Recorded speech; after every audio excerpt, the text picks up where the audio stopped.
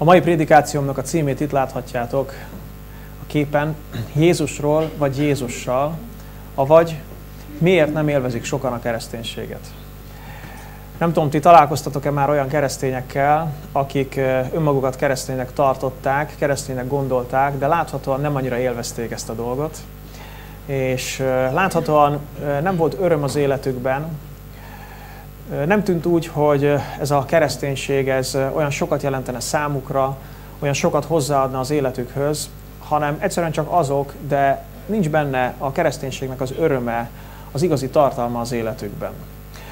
Én úgy látom, és az a véleményem, hogy itt ebben a nyugati civilizációban, amiben jelenleg élünk, ebben a nyugati keresztény társadalomban, magyar keresztény társadalomban nagyon sok ember van így. Hogy valamilyen oknál fogva ő kereszténynek gondolja magát, kereszténynek tartja magát, de igazából a kereszténységnek az öröme, az ereje nincs jelen az életében.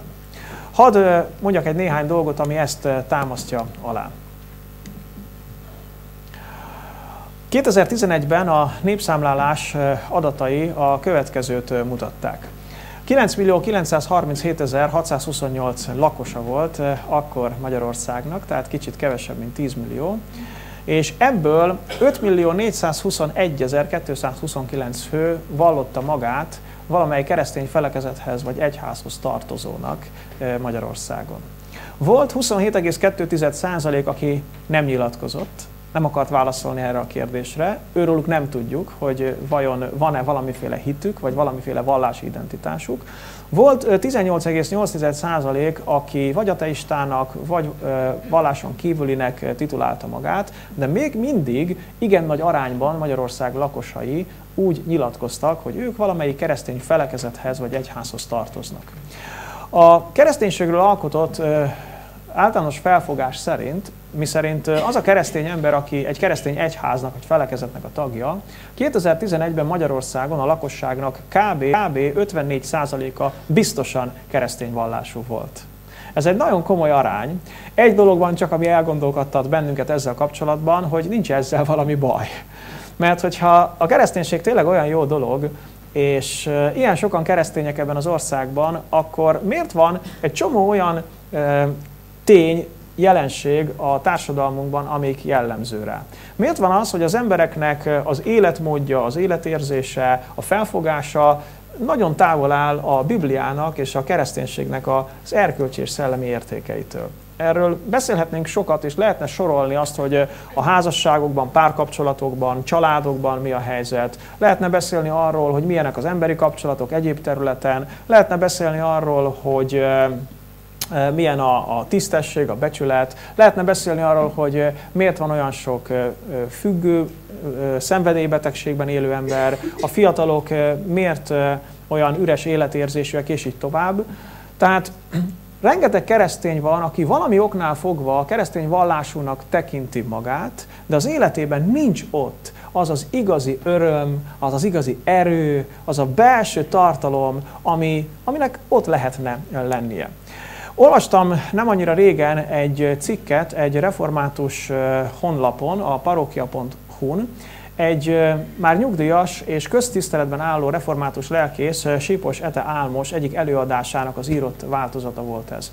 Az előadásának és a cikknek az volt a címe, hogy református helyzetkép, és eléggé kritikusan és fájó szívvel beszélt arról, hogy az ő egyházában milyen a helyzet. Egy pár nagyon megrázó adatot hadd mutassak nektek az ő előadásából, mint református, a református egyházról, a következőt állította. 2011-ben a népszámláláson reformátusnak vallotta magát 1.623.000 állampolgár. Ez nagyon komoly szám. De most figyeljetek, ebből az egyház választói névjegyzékében mindössze 410.000 fő szerepel. Tehát az egyház kerületekben lévő választói névjegyzékben ennyi ember van ott országszerte. A vasárnapi istentiszteleteken országosan részt vesz 120.000 fő, amelyből 73.275 év feletti.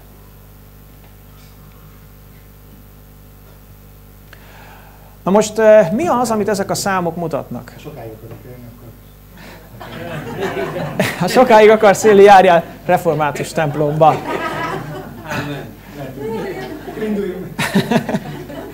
Hát, ha az Úr kegyelméből más egyéb gyülekezetekben is ez megvalósítható. Na most tényleg szerintem nagyon elgondolkodtatók ezek a számok. Én legalábbis, amikor olvastam ezt, akkor nagyon megrázott és megdöbbentett engem, hogy ilyen sok ember van, aki valamilyen szinten keresztény identitással rendelkezik, de valójában, főleg a társadalomnak a húzó rétegéből nagyon kevesen vannak azok, akik akármilyen szinten is, de gyakorolják ezt a vallásokat. A kérdés tehát az, hogy miért nem élvezik sokan a kereszténységet? Miért nincs öröme sok embernek a kereszténységben, miért nincs igazi tartalma nagyon sok ember kereszténységének? A válasz nagyon egyszerű, így hangzik, hogy azért, mert a kereszténységük csak névleges. Bizonyos külső jegyek alapján, bizonyos dolgok miatt kereszténynek gondolják vagy tartják magukat, és hogyha éppen választás, illetve népszámlálás van, akkor így nyilatkoznak, de igazából nincs mögötte belső tartalom. A Biblia a következőt írja, Timóteushoz írt második levél, 3. fejezet 5. versében, az utolsó időkkel kapcsolatosan. Azt írja Pál Timóteusnak, hogy az emberek a kegyesség látszatát megőrzik ugyan, de annak az erejét megtagadják. Milyen érdekes. A kegyességnek a látszatát megőrzik ugyan, mert úgy érzik, hogy azért hozzá tartozik az élethez, hogy fenntartsunk valamiféle külső látszatot arra, hogy mi Istennel a kapcsolatunkat azért rendezzük, vagy kipipáljuk, de annak az erejét megtagadják. És rögtön látható itt két lehetőség. A kereszténységen belül két lehetőség. Az egyik, amikor a látszatra ügyelek, a másik, amikor igazi erő van az életemben. Tulajdonképpen én ma egyébként ezt a lehetőséget szeretném felvillantani előttetek. Egy problémára is rámutatok, de nem ez a fő célom, hanem inkább az, hogy a lehetőségre mutassak rá, hogy lehet a kegyességet, az Istennel való kapcsolatot úgy is élni, hogy annak ereje van az életemben, és megváltoztat engem. Nem új keletű egyébként ez a jelenség, mert már az Ószövetség idején is Istennek problémája volt az ő választott népével, Izraellel, ahol szintén jelen volt ez a fajta névleges Isten félelem.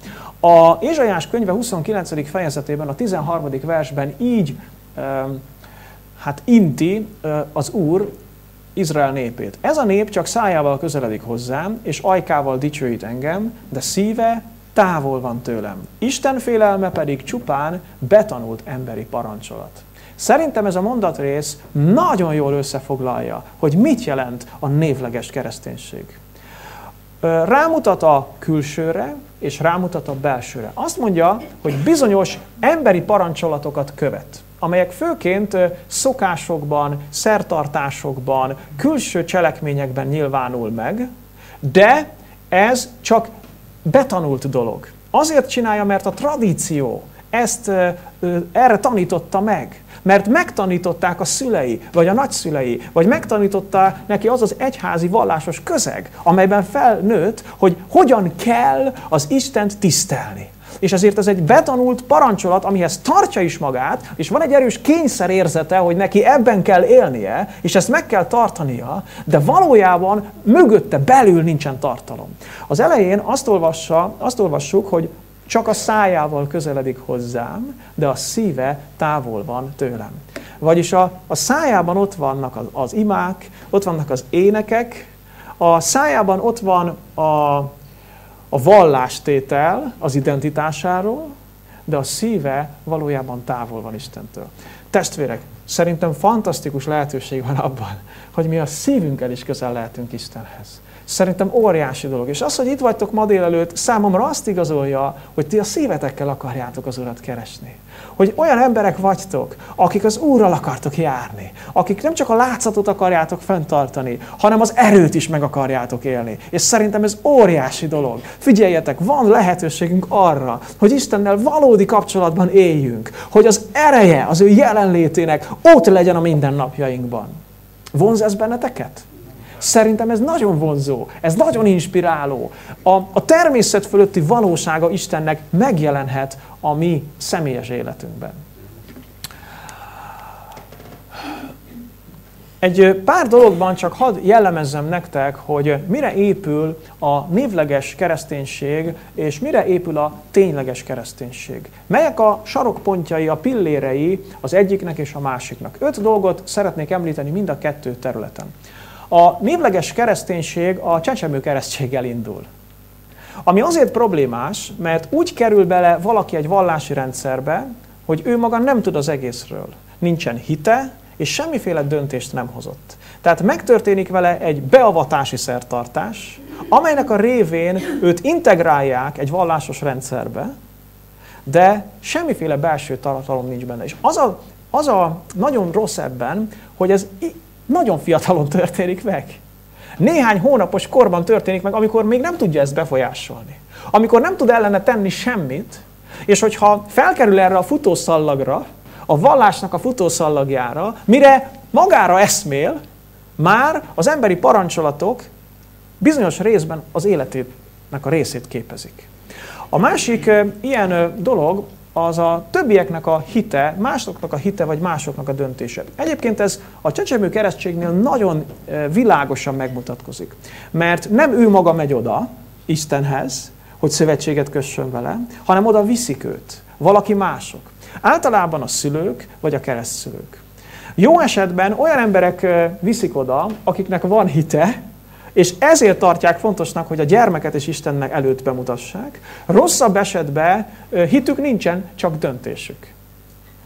Azért, mert maguk is egy tradíciónak akarnak megfelelni. Mi történik? Belekerülnek az emberek abba a vallásos rendszerbe, ami emberi parancsolatoknak a megtartása, de nincs mögötte a valódi hit és a szív.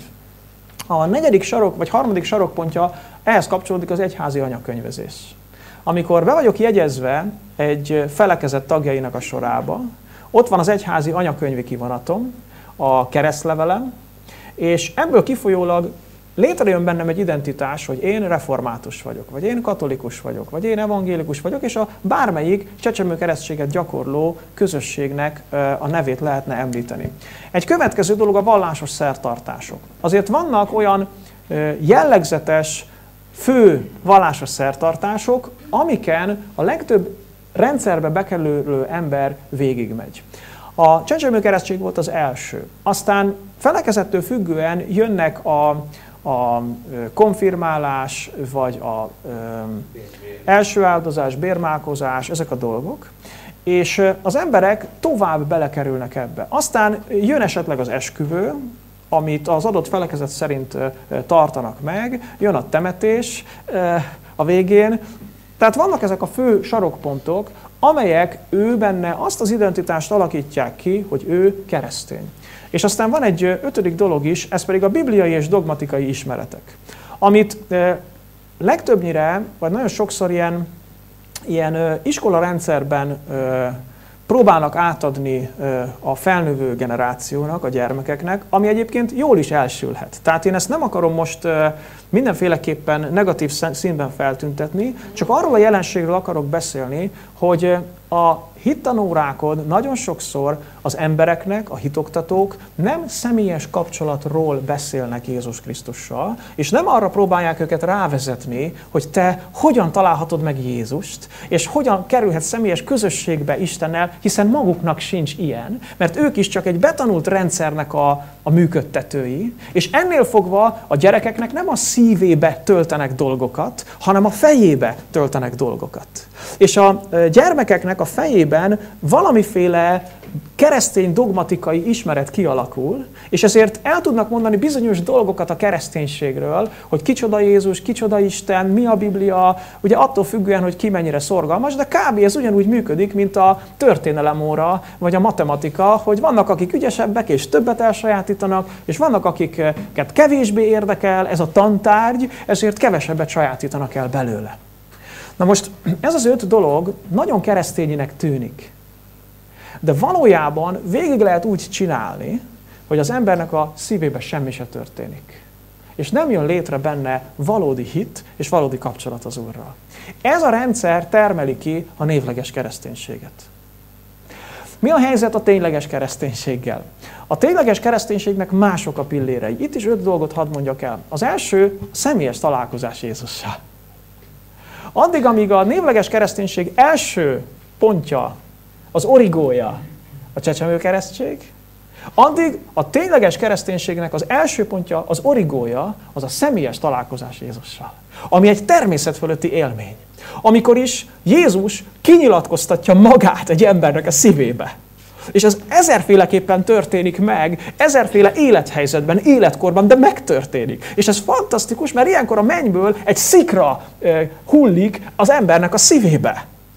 És amikor Isten egy szikrát dob egy embernek a szívébe a mennyből, akkor hirtelen kivilágosodik benne, hogy kicsoda Jézus. És hogy kicsoda ő. És hogy milyen nagy szüksége van neki Jézus megváltására. Én hiszem, hogy ti, akik itt vagytok, vissza tudtok emlékezni erre az eseményre. Amikor az életetekbe Isten szikrát dobott. Amikor megkaptátok azt a kinyilatkoztatást, hogy Jézus igen az Isten fia. Ő a megváltó, és nekem szükségem van rá. Jézus szavai szerint, amikor Péterrel beszélt, tulajdonképpen a valódi hit erre a kinyilatkoztatásra épül. Emlékeztek, amikor Jézus kérdezte a tanítványaitól, hogy kinek mondanak engem az emberek? Akkor Simon Péter megszólalt, és azt mondta, te vagy a felkent, a messiás, a Krisztus, az élő Isten fia. És utána Jézus azt mondja, hogy Simon, ezt nem test és vér jelentette ki neked, hanem az én mennyei atyám. És ez a kinyilatkoztatás az a kőszikla, amire a hit, a kereszténység és az egyház épül. Az én hitem, az én kereszténységem és a tiéd egy természet fölötti kinyilatkoztatásra épül. Arra, hogy a Szent Szellem által Isten megmutatta neked, hogy kicsoda Jézus. És te érezted, hogy te ennek a Jézusnak akarod adni az életedet. Így volt? Milyen jó visszaemlékezni rá, ugye? Így volt. És erre épült fel az egész hitünk. Tehát a tényleges kereszténység első sarokpontja az origója, a személyes találkozás Jézussal. A második ebből kifolyólag a személyes hit. A személyes hit. Egy belső meggyőződés arról, hogy én tudom, hogy kicsoda Jézus. Én tudom, hogy nekem miért van rá szükségem. Ez az én meggyőződésem. És ez a hit nem itt van csupán a fejemben. Sőt, a hit nem a fejben van, a hit a szívben van. A fejben ismeret van, a szívben pedig hit van. És a kettő nem feltétlenül jár együtt. De nekem van egy személyes hitem, hogy ez igaz. Ez igaz. Lehet, hogy nem is tudom megmagyarázni, hogy miért érzem ezt, de érzem, sőt, tudom. Meg vagyok győződve, hogy ez igaz. És szerintem ez Istennek a csodája. Ő ma is úgy dolgozik, és amióta Jézus feltámadt a halálból, így dolgozik, hogy embereknek a szívébe beleplántálja ezt a hitet. És ez fantasztikus, mert ezért válunk képesekké arra, hogy ellenálljunk a bűnnek. Ezért válunk képesekké arra, hogy akár az életünket is feláldozzuk Jézusért. És ez természet fölötti, ez megmagyarázhatatlan, ezt nem értik azok, akik nem élték át. De van egy személyes hitem. Egy személyes meggyőződésem. A harmadik sarokpontja a tényleges kereszténységnek a saját döntés Jézus mellett. Nem mások vittek oda engem. Nem másoknak a hite alapján kerültem oda. Hanem én döntöttem úgy. Tudjátok, hogy Isten szabad akarattal teremtett minket. Autonóm lényekké teremtett minket. Nem akarja Isten, hogy bárki uralkodjék felettünk. Hanem azt akarja, hogy mi önként vállaljuk még a függőségi kapcsolatainkat is. Az élet függőségi kapcsolatoknak a szövete, ha belegondoltok. Család, házasság, társadalom, város. Szóval egyszerűen függőségi kapcsolatoknak a szövetében élünk benne. Nem tudunk másként élni, mert Isten így alkotta meg. De Isten azt akarta, hogy a függőségi kapcsolatainkat is önkéntes alapon vállaljuk fel. Önként menjünk bele. A házasság ennek a legjobb példája. Hát, hogyha erőszakkal kényszerítenek hozzá valakihez, akár még jól is sikerülhet, de kisebb a valószínűsége. De önként vállalok egy függőségi viszonyt, amiből aztán nem fogok kilépni, de én hoztam meg a döntést. Figyeljetek, a Jézus Krisztussal való kapcsolatnak szabad akaraton kell alapulnia. Különben nincs értelme. Különben nem érinti meg a szívet. A szívben végbe menő dolgoknak akkor van értékük, hogyha szabad akaratból származnak. Igaz? Amikor te döntöd el, amikor nem nyomnak téged, nem manipulálnak, nem erőszakolnak, hanem csak látod a lehetőséget, és azt mondod, hogy én ezt akarom. Én így akarom. Mert ez az én utam. Dicsőség az Úrnak. Negyedik sarokpontja a tényleges kereszténységnek a személyes kapcsolat Jézussal. Tehát nem bizonyos szertartások pusztán. hanem személyes kapcsolat. Barátság. Ami a kommunikációra épül. Az együttlétre épül. Ahol megérintjük egymásnak a szívét kölcsönösen. Az Úr az enyémet és én az övét. Szerintem ebben óriási perspektíva van. Tulajdonképpen ezt próbálnám ma elmondani nektek, de majd egyre forróbb lesz a kása, hogy ez az igazi lényege a keresztény életnek. A személyes közösség. Ez az igazi lényege. Az 5. dolog, az pedig a Krisztus központú élet gyakorlat. Nem egyszerűen csak ismeret. Nem egyszerűen csak filozófia. Nem egyszerűen csak egy erkölcsi szabályrendszer. Hanem Krisztus központú élet gyakorlat. Nem vasárnaponként, vagy karácsonyonként, vagy hittanóránként, hanem a nap 24 órájában. Én Krisztus központú életet élek, és ő az életvitelemet, az életgyakorlatomat meghatározza, hogy milyen döntéseket hozok, hogy beszélek és hogy nem, hogy mit teszek és mit nem teszek. Ebben abszolút látható Krisztusnak a jelenléte. Ugye mennyire különbözik a kettő egymástól? Mennyire különbözik a névleges kereszténység és a tényleges kereszténység? Az az örömhírem, testvérek, barátaim, ha hívő vagy, ha még nem vagy hívő, Isten téged erre hívott el. Isten egy fantasztikus életre hívott el téged. Hogy közösségben legyél vele. Érzed, hogy kinyílik az ajtó, és megcsapja az arcodat a szél? A mennynek a szele. Amikor belenézel abba a perspektívába, amit az Isten adott neked. Érted? Kiléphetsz ebből a földhöz ragadt életből. Kiléphetsz önmagadnak a gyarlóságai közül. És szárnyalhatsz, mint ahogyan a pillangó kibújik a bábból. Magad mögött hagyhatod. És élvezheted azt, ahogyan az Isten szelleme téged visz és sodor. És az egész más élet. Ebben szeretet van. Ebben szabadság van. Ebben öröm van. És még a nehézségek, a küzdelmek, a harcok között is érzed, hogy jó neked így élni. Ámen. Halleluja. Hogyha össze szeretném csak foglalni egy szóban, vagy egy kifejezésben, hogy mi a választás? Miben áll a választás a névleges, meg a tényleges keresztény közösség között, akkor azt mondhanám nektek, hogy Jézusról, vagy Jézussal. Értitek a különbséget? Más az, amikor tudsz Jézusról. És más az, amikor kapcsolatban vagy vele. Más, amikor beszélsz róla. Amikor utalsz rá. Amikor próbálod lemásolni. Amikor próbálsz mintát venni. És egész más az, amikor Jézussal csinálod. Tudod, mi a különbség? Az első esetben Jézus valahol kívül van. A második esetben Jézus pedig belül van. Ez a lényeg. Ettől más a valódi keresztények élete, hogy Jézus itt belül van. És ettől lesz örömteljes. Addig, amíg Jézus kívül van az életeden, addig nem fogod élvezni. Nem fogod élvezni. Addig, amíg Jézus csak az agyadban van, addig nem lesz öröm számodra. De akkor, mikor Jézus bekerül ide, belép ide a lényedbe, ide bejön, akkor egész más lesz. Ez olyan, mint a töltött káposzta. Belül jobb, mint kívül. Vagy bármi, ami számít. Belül jobb, mint kívül. Addig, még csak kívül van, addig vágyakozhatsz utána, vagy tudhatod a receptjét fel alá mind a 33 félének, ahogy Magyarországon csinálják. Lehetsz te egy mester szakács, és közben éhen halsz. Az Úr nem azt akarja, hogy mesterszakács legyél, hanem azt, hogy jól lakott. Ámen. Azt akarja, hogy itt belül legyen Jézus, hogy tele legyél Jézussal, hogy benned legyen Jézus, és azt mondod, Uram, köszönöm neked. Ez valami olyan, amit nem is tudok a szavaimmal kifejezni. Halleluja! Erre hívott el benneteket az Úr. És ezért vagyunk együtt. Nem azért, hogy énekelgessünk, meg nem tudom, micsoda ceremóniákat csináljunk, hanem azért, hogy együtt imádjuk ezt az Urat. Hogy együtt fogadjuk magunkba megint az ő szellemét. Hogy megint megteljünk Krisztussal. Hogy megint átváltoztasson bennünket, és megint úgy menjünk neki a következő hetünknek, hogy igen, Uram, én veled akarom ezt csinálni.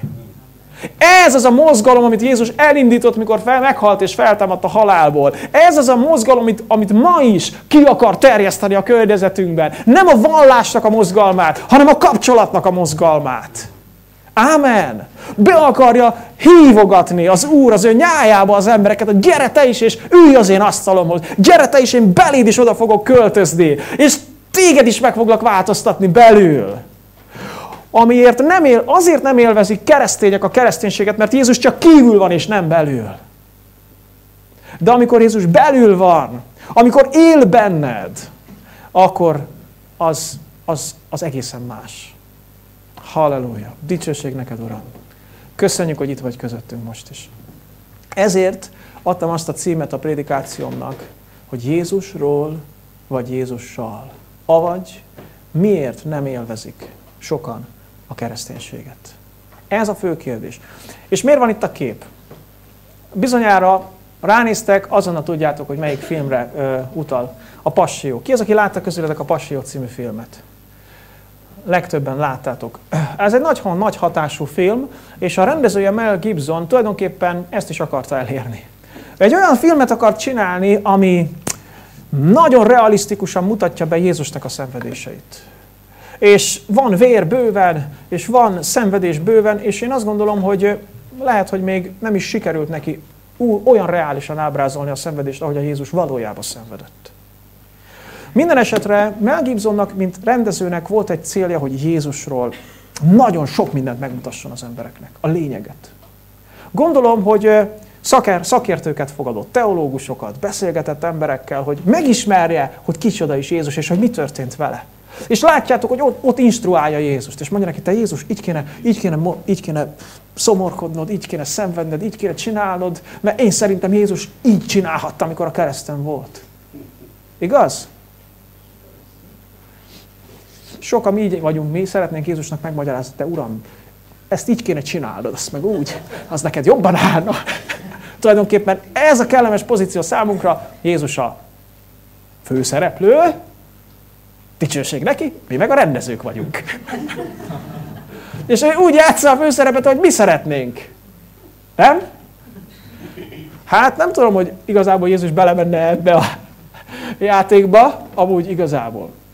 Na de miért raktak fel ezt a képet? Azért, mert azért a sajtóhíradások, főleg a bulvár, nem pont arról számol be, hogy amúgy Mel Gibson Jézussal élni az életét. Ma direkt utána olvastam még reggel. Inkább nem akarok idézni dolgokat, meg ilyesmi, ugye, de érted? Tudhatsz te Jézusról. Vetíthetsz te Jézusról. De a kérdés az, hogy Jézussal élsz-e? Hogy ő belül van-e az életedben, a szívedben? A Máté 7:21-23-ban Jézus nagyon megrázó mondatokat mondott. Nem mindenki megy be a mennyek országába, aki ezt mondja nekem, Uram, Uram, hanem csak az, aki cselekszi az én mennyei atyám akaratát. Sokan mondják majd nekem ama napon, az ítélet napján. Uram, Uram, nem a te nevedben profétáltunk-e? Nem a te nevedben űztünk-e kis ördögöket? És nem a te nevedben tettünk-e sok csodát? És akkor kijelentem nekik, sohasem ismertelek benneteket. Távozzatok tőlem, ti gonosztevők. Ugye mennyire érdekes? Emberek, akik tudnak Jézusról. Emberek, akik részt vesznek aktivitásokban, ami úgy tűnik, hogy Jézusról szól. De amikor a szembesülés megtörténik, Jézus azt mondja, hogy én nem ismerlek titeket. Akkor most mi volt? Félrevezettük a világot? Félrevezettük még saját magunkat is? Azt mondja Jézus, hogy nem ismerlek benneteket. Hadd mutassak nektek egy másik igét, egy másik embertől, Pál apostoltól. Filippi levél 3. rész 7.-8. vers. Ezt mondja Pál. Ellenben azt, ami nekem nyereség volt, kárnak ítéltem a Krisztusért. Sőt, most is kárnak ítélek mindent Krisztus Jézus az én Uram ismeretének páratlan nagyságáért. Ő érte kárba veszni hagytam, és szemétnek ítélek mindent, hogy Krisztust megnyerjem. Nagyon, nagyon tetszik nekem ez a szakasz, mert Pál nem akárki volt a megtérése előtt sem. Ha valaki büszke lehetett a teljesítményére, akkor Pál büszke lehetett. És a két vers előtti szakaszban erről beszél, hogy zsidónak született, Benjámin törzséből, körülmetélték őt, nagyon jó neveltetésben részesült, Gamáliel lábainál tanult, fiatalkora ellenére már a nagy tanács tagja volt, köztiszteletben álló vallási vezető, akiről úgy gondolták, hogy ha valaki, akkor ő tudja, hogy kicsoda Isten. Ráadásul római állampolgár volt, annak minden előjogát élvezte. Hát mondhatnánk, hogy abban a társadalomban mi kell még ennél több? És nézzétek, mit mond? Azt mondja, én mindezt eldobtam. Én rájöttem, hogy mindez szemét. Miért? Mert megismertem Jézust. Azt mondja, hogy az én Uram ismeretének páratlan nagyságára ért. Na most figyelj, miről beszél itt Pál? Tuti, hogy nem teológiai ismeretekről. Tuti, hogy nem üres szertartásokról.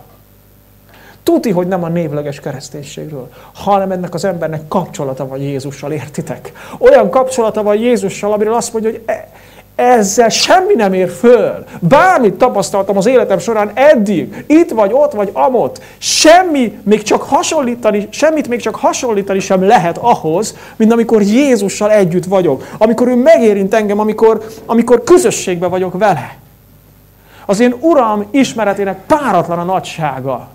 Nos, hogy van ez? Az előbb Jézus olyan emberekről beszélt, akik profétálnak, meg mindenféle keresztény dolgot csinálnak, de közben nem ismerik Jézust. Itt van egy másik ember, aki meg azt mondja, hogy úgy ismerem Jézust, hogy egyszerűen az engem teljesen betölt. Akkor mit jelent Jézust ismerni? Csak 2 igét hadd mutassak nektek, akik felfedező klubjára jártatok, azok a mai prédikációból több mindent ismerősen hallotok, de hadd mutassak 2 igét, ami szerintem nagyon világosan megmutatja, hogy mit jelent Istent ismerni. Az egyik a Mózes első könyve 4. fejezetében található az első versben. Azt mondja a Károli fordítás szerint a Biblia. Azután ismeri Ádám az ő feleségét Évát, aki fogad vala méhében, és szüli Kaint, és mondta, nyertem férfiat az Úrtól. Hogy? Ádám ismerte a feleségét, aztán az lett a következménye, hogy teherbe esett. Értitek? Hogyan ismerte Ádám az ő feleségét? Tudta, hogy milyen a szeme színe? Tudta, hogy merre szeret sétálgatni? Tudta, hogy hívták az apját?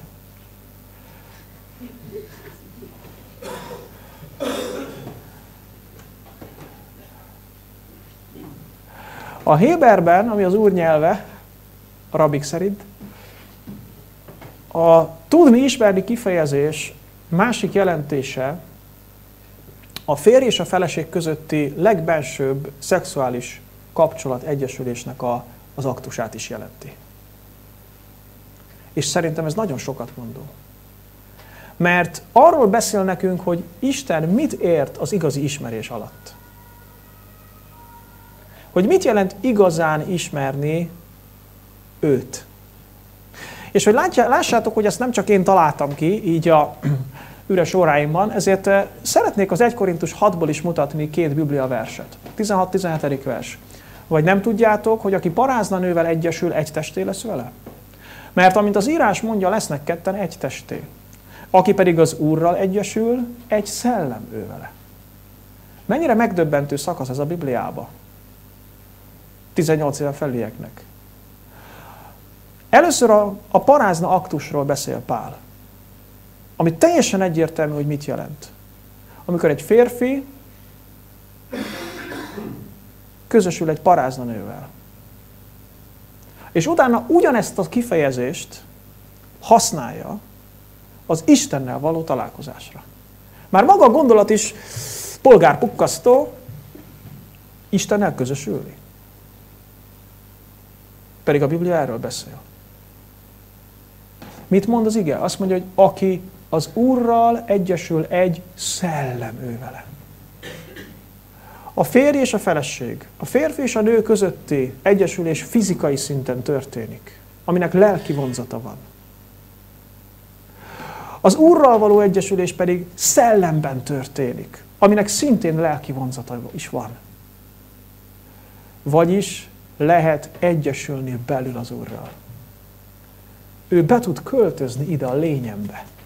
Nem egyszerűen csak kívül van valahol. Nem csak úgy egymás mellett élünk, hanem ő itt bennem van, belém költözik. Jézusról vagy Jézussal? Ez a kérdés. 3 dolgot hadd mondjak.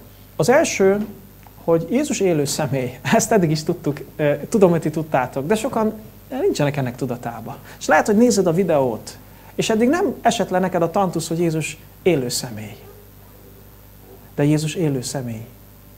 Ő isteni személy, aki meghalt érted, és feltámadt a halálból, és most is él. Jézus élő személy, aki a Szent Szellem által itt van. Testben a mennyben van, az Atyánál. De a Szent Szellem által itt jelen van ebben a világban. És ezért lehetséges vele találkozni. A második dolog, hogy be akar költözni a lényünkbe.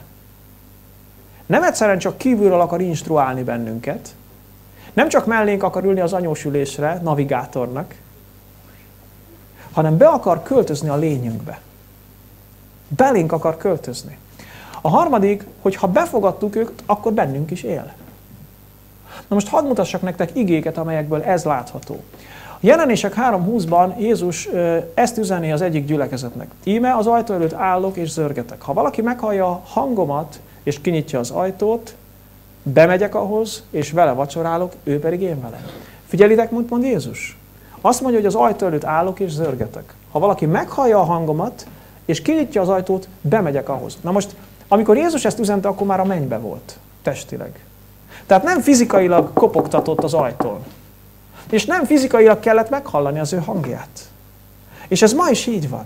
Jézus a mennyben van testileg, de a Szent Szellem által itt van. És ma is kopogtat az emberek ajtaján, a szívén. És amikor egy ember meghallja a hangját, azaz elkezd vonzódni Jézushoz, akkor van egy döntése, hogy beengedi őt, vagy nem. És arra szeretném most a hangsúlyt fektetni, hogy beengedi. Azt mondja, hogy aki pedig kinyitja az ajtót, bemegyek ahhoz. Bemegyek ahhoz. De hova megy be Jézus? Ide, a lényembe. Bemegy, a szellemembe. A János 1:12-ben a következőt írja a Biblia. Akik befogadták Jézust, azokat felhatalmazta arra, hogy Isten gyermekeivé legyenek, mindazokat, akik hisznek az ő nevében. Figyelitek, mit mond? Akik befogadták Jézust. Tehát Jézus mellett dönteni az nem egyszerűen csak egy racionális döntés, hanem Jézus mellett dönteni az egy ajtónyitás. Amikor a lényedet megnyitod, Tomi olvasta az elején azt az igét, hogy minden féltve őrzött dolognál jobban őrizd a szívedet, mert abból indul ki minden élet. És van lehetőségünk, ilyen lények vagyunk, hogy a szívünket megnyissuk. A bensőnket megnyissuk dolgok előtt, vagy bezárjuk. És akkor, amikor elkezd vonzani magához valakit Jézus, akkor ő kinyithatja a bensejét és behívhatja őt. Megmondhatja, Jézus, kérlek, gyere, költöz belém. Uram, gyere, költöz belém. És hogy ez működik-e, nem attól függ, hogy hangosan mondja, vagy halkan, vagy szól-e a zene közben, vagy nem, hogy otthon mondja, vagy a gyülekezetbe, hanem attól függ, hogy ezt tényleg Jézusnak mondja-e, őszintén. Mert amikor Jézusral elkezdek beszélni, kommunikálni, és behívom őt a lényembe, akkor ő tényleg bejön oda, és belülről érzem, hogy megváltoztat. Ez csodálatos dolog. 1 Korintus 6:19. Vagy nem tudjátok, hogy testetek, amit Istentől kaptatok, a bennetek lévő szent szellem temploma, és ezért nem a magatokkéi vagytok? Itt olyan embereknek ír Pál, akik már Jézust befogadták. És figyeljétek, hogy mire hívja fel a figyelmet? Hogy bennetek van, a testedbe. Tapogasd meg magad egy picit. Ott van benned Jézus. Gondoltad? Jézus nem csak a mennyben van, hanem a szellem által benned van. A te szellemedbe, a te lelkedbe ott van belül. Amikor Jézussal beszélgetsz, amikor imádkozol hozzá, vagy dicséred őt, hova küldöd a szavaidat? Fel valahol a mennybe? Oda messze? Vagy pedig tudod azt, hogy ő itt van benned. és ő vele tudsz beszélgetni. Ezt mondja a Biblia, hogy bennünk él a Szent Szellem által. Kolossé 25-27-ig ezt írja Pál. Ennek, vagyis az egyháznak, a gyülekezetnek a szolgájává lettem, aszerint, a megbízatás szerint, amelyet Isten nekem a ti javatokra adott, hogy teljesen feltárjam előttetek az Isten igéjét, mégpedig azt a titkot, amely örök idők és nemzedékek óta rejtve volt, de amely most kijelentetett az ő szentjeinek, akiknek Isten tudtul akarta adni, hogy milyen gazdag ennek a titoknak a dicsősége a pogány népek között. Ez a titok az, hogy Krisztus bennetek van. Reménysége az eljövendő dicsőségnek. Tudjátok követni? Azért Pált mindig csodáljuk, hogy milyen hosszú mondatokat tudott írni. Néha, amikor a jegyzeteimet készítem, én is azon kapom magamat, hogy ilyen 6 soros mondatokat írok. Vissza kell fognom magamat, de Pál is ilyeneket írt, úgyhogy mentségemre szóljon. Tehát nézzétek, hogy miről ír Pál. Azt mondja, hogy van egy titok. A titok az mindig érdekes. Ugye, mint a Facebookon, hogy és ami utána következik, az megdöbbentő, és lenyűgöző, és úgy érzed, hogy ezt most mindenképpen meg kell nézned, csak előtte lájkolnod kell, ugye. Szóval, amikor valami titok van a dologba, akkor az ember rögtön azt akarja tudni, hogy mi a titok. A valódi kereszténységnek van egy titka. Az örömteli kereszténységnek van egy titka. Az erővel bíró kereszténységnek van egy titka. Itt a titok. Pál erről ír. Mi a titok? Hogy Krisztus bennünk van. Hogy Krisztus bennünk van. Én ma ezt a titkot szeretném előttetek felemelni.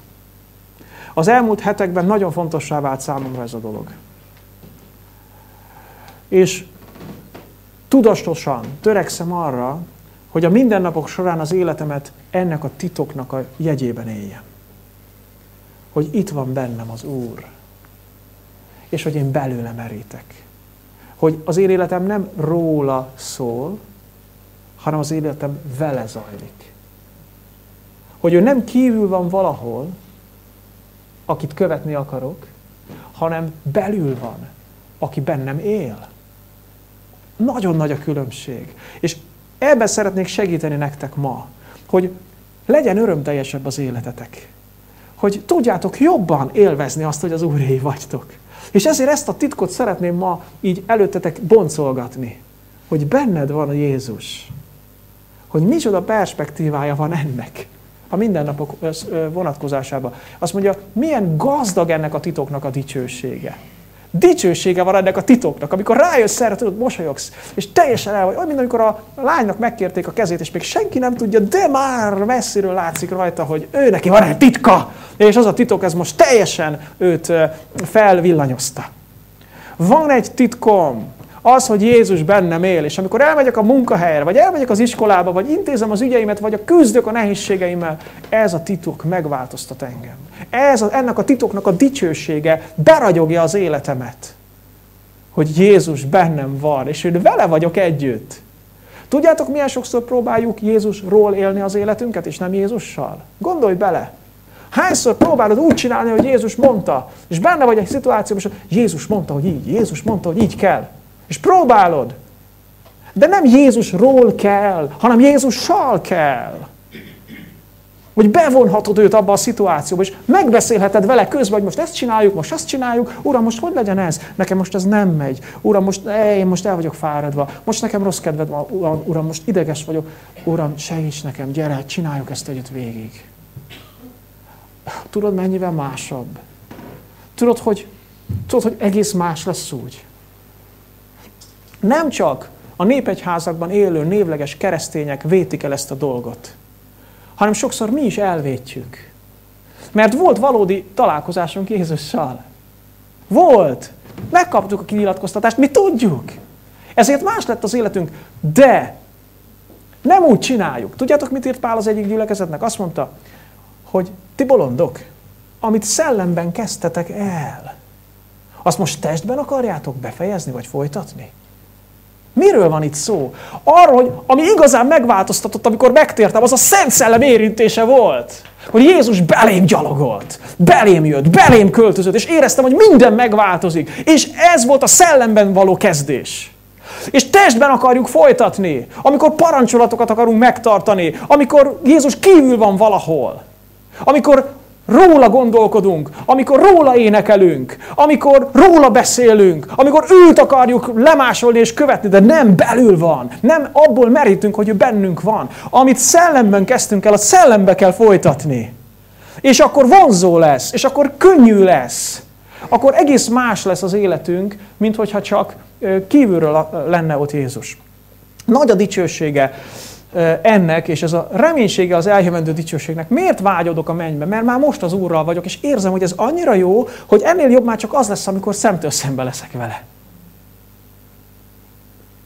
Amikor nem csak egy tudás az, hogy a menny vár rám, hanem itt dobog bennem az előíze a mennynek. Galata 2:20, azt írja Pál, Krisztussal együtt keresztre vagyok feszítve, többé tehát nem én élek, hanem Krisztus él bennem. Azt az életet pedig, amit most testben élek, az Isten fiában való hitben élem, aki szeretett engem, és önmagát adta értem. Figyelitek, mit ír Pál? Többé nem én élek, hanem Krisztus él bennem. Mitől volt más Pál? Mitől lett más? Hogy Krisztus beleköltözött, és élt benne. Hogy élt benne. Ezért kell keresztre feszítenünk magunkat. Ezért kell halálba adni önmagunkat. És ezért kell előmozdítanunk, hogy Krisztus tudjon bennünk élni. Mert attól lesz az életünk igazán az, amivel az Úr tervezte. Így ír a Róma 13-ban a Biblia. Az éjszaka múlik, a nappal pedig már egészen közel van. Tegyük le tehát a sötétség cselekedeteit, és öltsük fel a vigágosság fegyvereit. Mint nappal illik, tisztességben járjunk. Nem dorbézolásban és nem részegeskedésben, nem szeretkezésben és kicsapongásban, hanem nem viszálykodásban és irigységben, hanem öltsétek magatokra az Úr Jézus Krisztust. A testet pedig ne úgy gondozzátok, hogy bűnös kívánságok ébredjenek benne. Nézzétek a kiemelt részt. Öltözzétek fel az Úr Jézus Krisztust. Úgy látom, ma reggel mindannyian felöltöztünk az Úr nagyobb dicsőségére. Tehát ritkán megyünk el otthonról anélkül, hogy ne öltöznénk fel. Egyszer hallottam egy kicsit szórakozott keresztény ilyen zenészről, aki anekdoták keringenek, hogy mennyire el tudott lenni varázsolva. Szóval egy alkalommal ment a kórus próbára, és amikor odaért, akkor ugye mindenki nagyon vigyorgott rá szembe az énekkarból, és hát mondta, testvérek, mondják már neki, hogy mit vigyorognak, azt mondja, a villamoson is, mikor jöttem, mindenki csak így vigyorgott, így kedvesen visszamosolyogtam, de maguk is ezt csinálják, mondják már meg, hogy mi az olyan vicces. Szóval hát Pali bácsi, a nyakkendőt kötött, csak inget nem vett föl. Szóval, nem tudom, hogy így történt-e, hívőktől hallottam, akik nem hazudnak elvileg, úgyhogy, de azért viszonylag ritkán történik meg velük, hogy úgy megyünk el otthonra, hogy nem öltözünk fel. Nézzétek, mit mond az ige. Azt mondja, öltözzétek fel a Krisztust, figyelj, mielőtt az alsógatyádat felvennéd, vagy utána. De mindenképpen próbáljuk meg felöltözni a Krisztust. Minden reggel, Uram, Te itt vagy bennem élsz, belém költöztél. Ó, én most szeretném, hogy Te élj bennem ma. És vele együtt csinálom. Egész más lesz az élet úgy. Érzitek? Értitek ennek a lényegét? Mindjárt befejezem, úgyhogy ne aggódjatok. Kolossé 2:6-7. A Marika néni nagyon örül. Mivel tehát már elfogadtátok, Kati néni pláne, az ebéd. Hát ugye a kutyuska is nagyon foglalkozott az ebéddel. Azt mondja,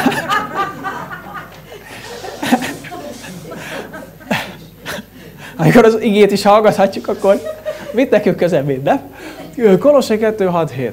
Mivel tehát már elfogadtátok Krisztus Jézust az Urat, éljetek is ő benne. Gyökerezzetek meg, és épüljetek fel ő benne. Erősödjetek meg a hit által, amint tanultátok, és hálaadásotok legyen egyre bőségesebb. A múltról beszél, hogy elfogadtátok az Urat, vagyis ő beköltözött. Azt mondja, ha ő benned van, akkor most már élj is benne.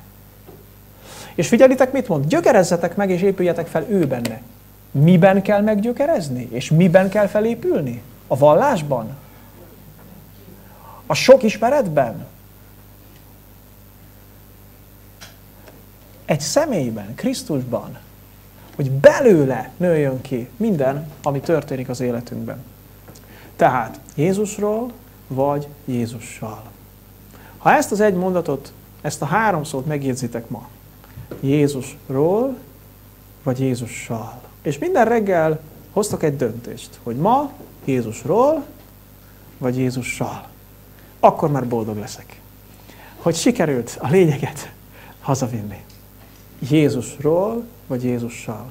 4 gyakorlati tanácsot hadd adjak, hogy hogyan lehet nem Jézusról, hanem Jézussal. Az első. Gondolkodom Jézusról, vagy beszélgetek Jézussal? Szoktál gondolkodni Jézusról? Én sokat szoktam gondolkodni Jézusról, de rájöttem, hogy ennél van jobb. Amikor beszélgetek Jézussal. Mert amikor csak gondolkodom Jézusról, akkor lehet, hogy itt száraz maradok belül. És nem lesz több, mint gyönyörködés vagy erőfeszítés. De amikor beszélgetek Jézussal, akkor rögtön érzem, hogy itt van. És ez fantasztikus. Azzal az erővel, amivel gondolkodok Jézusról, azzal az erővel már beszélgethetnék is vele, nem? Ugye? Tehát, ha gondolkodok Jézusról, hol van Jézus? Hát valahol. Valahol. Ha beszélgetek Jézussal, hol van Jézus? Itt bent. Ugye milyen nagy a különbség? Próbáljátok meg a jövő héten. A másik, énekelek Jézusról, vagy énekelek Jézusnak? Szoktatok énekelni Jézusról? Hát van, aki hétközben is, de az Isten tisztelete mindenképpen, ugye muszáj, mert ezek itt nyomják, aztán muszáj. Tehát, na de figyeljetek, mi nem azért csináljuk ezt, hogy énekeljünk Jézusról, hanem azért, hogy énekeljünk Jézusnak. Tudjátok, én azt figyeltem meg az életemben, hogy amikor itt vagyok az Isten tiszteleten, és megy a dicsőítés, ha csak Jézusról énekelek, semmi se történik bennem. De ha Jézusnak énekelek, akkor elkezd valami történni. És nem érzelemből kell Jézusnak énekelni. Tehát nem az a lényeg, hogy felturbozzam magamat valamilyen lelki állapotra. Hogy érezzem. Nem. Illés mit csinált? Tudjátok, kik görcsöltek az oltár körül? Hát a Baál próféták, azok görcsöltek rendesen. De nem jött a tűz. Na, ez egy külön prédikáció. De Illés mit csinált? Az nem görcsölt, az csak oda tette az áldozatot, azt kész. Azt mondja, Uram, itt az áldozat, tessék. Hiába volt leöntve vízzel, jött a tűz és lángra kapott. Amikor dicsérjük az Urat, akkor csak oda tesszük a szavainkat. És csak egy dologra figyelünk, hogy ne róla, hanem neki. Erre az egy dologra figyelj. Ne róla, hanem neki. És amikor neki énekelsz, egyszer csak érezni fogod, hogy jön a tűz, és lángra kap. És olyan izgalomba jössz, hogy magad se hiszed el. A harmadik gyakorlati tanácsom, hogy beszélek Jézusról, vagy Jézus beszél általam. Amikor bizonságot teszek másoknak, vagy prédikálok, ez nem könnyű egyébként, de én azt vettem észre, hogy az az igazán jó bizonságtétel, és az az igazán jó prédikáció, amikor nem csak Jézusról beszélek, hanem amikor arra figyelek, hogy ő beszéljen általam. Amikor én egy csatorna vagyok. Tudjátok, mit jelent a profétálás? Azt jelenti, hogy Isten szavát szólom ihletett állapotban. Amikor nem a saját kútforrásomból beszélek Istenről, hanem Isten beszél rajtam keresztül. Az én hangszálaimat és az én értelmemet használva. Fantasztikus. Úgy beszélni embereknek Jézusról, hogy tulajdonképpen Jézus beszél belőled, az nagyon jó. Negyedik gyakorlati tanács. Úgy akarok élni, mint Jézus, vagy él általam Jézus. Milyen sok keresztény van, aki úgy akar élni, mint Jézus? De amikor erre gondol, akkor Jézus valahol egy etalonként ott van kívül, az elméjében. És nagyon akar olyan lenni. De mégis belefárad. Nem olyannak kell lenned, mint Jézus. Nem úgy kell élned, mint Jézus, hanem az a jó, ha általad él Jézus. Értitek a különbséget? Szerintem ebben nagyon nagy perspektíva van. Nem tudom, ti hogy vagytok vele. Tudom, hogy jól lefárasztatalak titeket, de gondolkodjatok rajta. Számomra ez nagyon sokat jelent. Úgy érzem, hogy nem kell hozzá erőlködni, hogy Isten jelenlétében legyek. És beköltözik az öröm, az Úr valódi ereje az életembe. És nem bonyolult az egész. Csak meg kell érteni. Ez a Krisztus titka, és annyira hálás vagyok, hogy ma eljöttetek, és megosztattam ezt veletek. És abba bízom, hogy fogtok tudni profitálni belőle a jövő héten és azután is. Gyertek, imádkozzunk!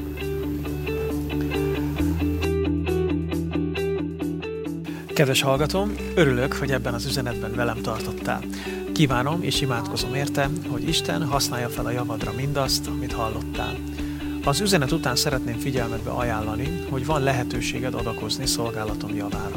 Felajánlásodat azért is fogadom köszönettel, mert tevékenységemet önkéntes támogatások segítségével tartom fenn.